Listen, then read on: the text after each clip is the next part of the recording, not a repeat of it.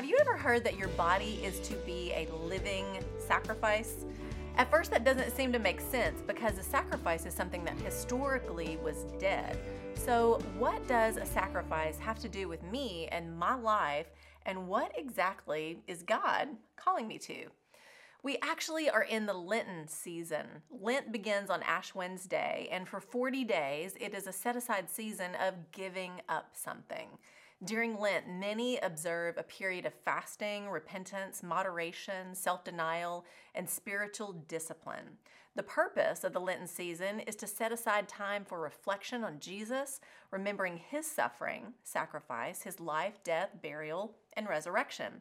This practice can be a great reminder of the importance of sacrifice and how we are actually called as Jesus followers to deny ourselves and surrender our life every single day, not just before Easter.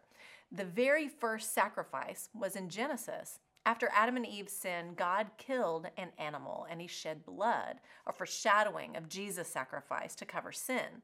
All throughout the Old Testament, the Israelites would offer various sacrifices that would atone for their sins, as well as offer worship and thanksgiving to God.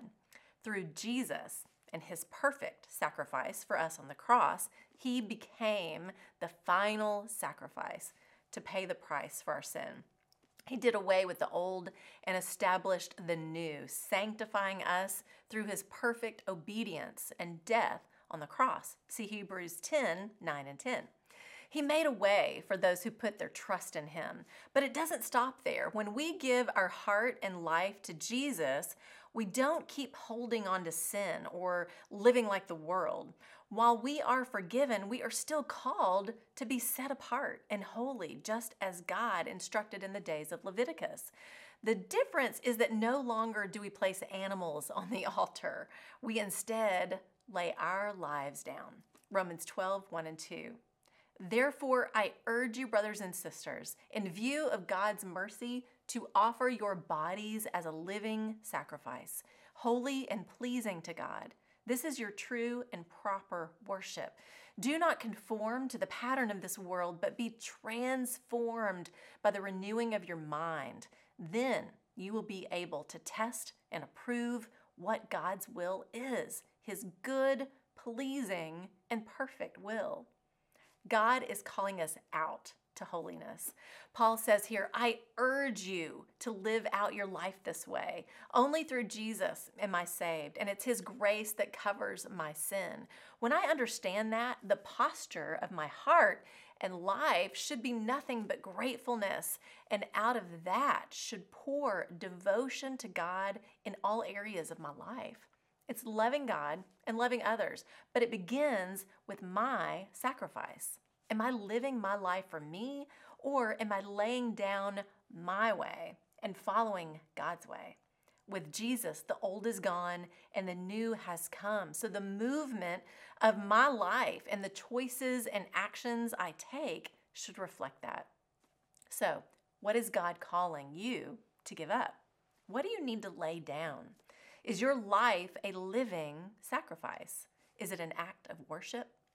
The pattern of this world should be clear, but if it's not, you can flip over to 1 John 2:15. The lust of the flesh and the eyes and our pride are always what the world will tell you is good and what you need more of. Just take a bite. Follow that pattern and your heart will drift away from God and what God has for you. When we put on Jesus, something changes on the inside. And the result is an outward moving and walking in a way that honors God in all we do and say. Our life becomes the offering, a pleasing aroma in how we live, how we serve and love those around us. It's a life lived like Jesus, surrendered to the will of the Father. That's the truth. Move in obedience and lay your life on the altar. You'll reflect Jesus more, and your heart will be more in tune to his will and his way, which is the best way, and you will have more blessing than you could ever imagine. But it begins with letting go. I'm Lori Klein.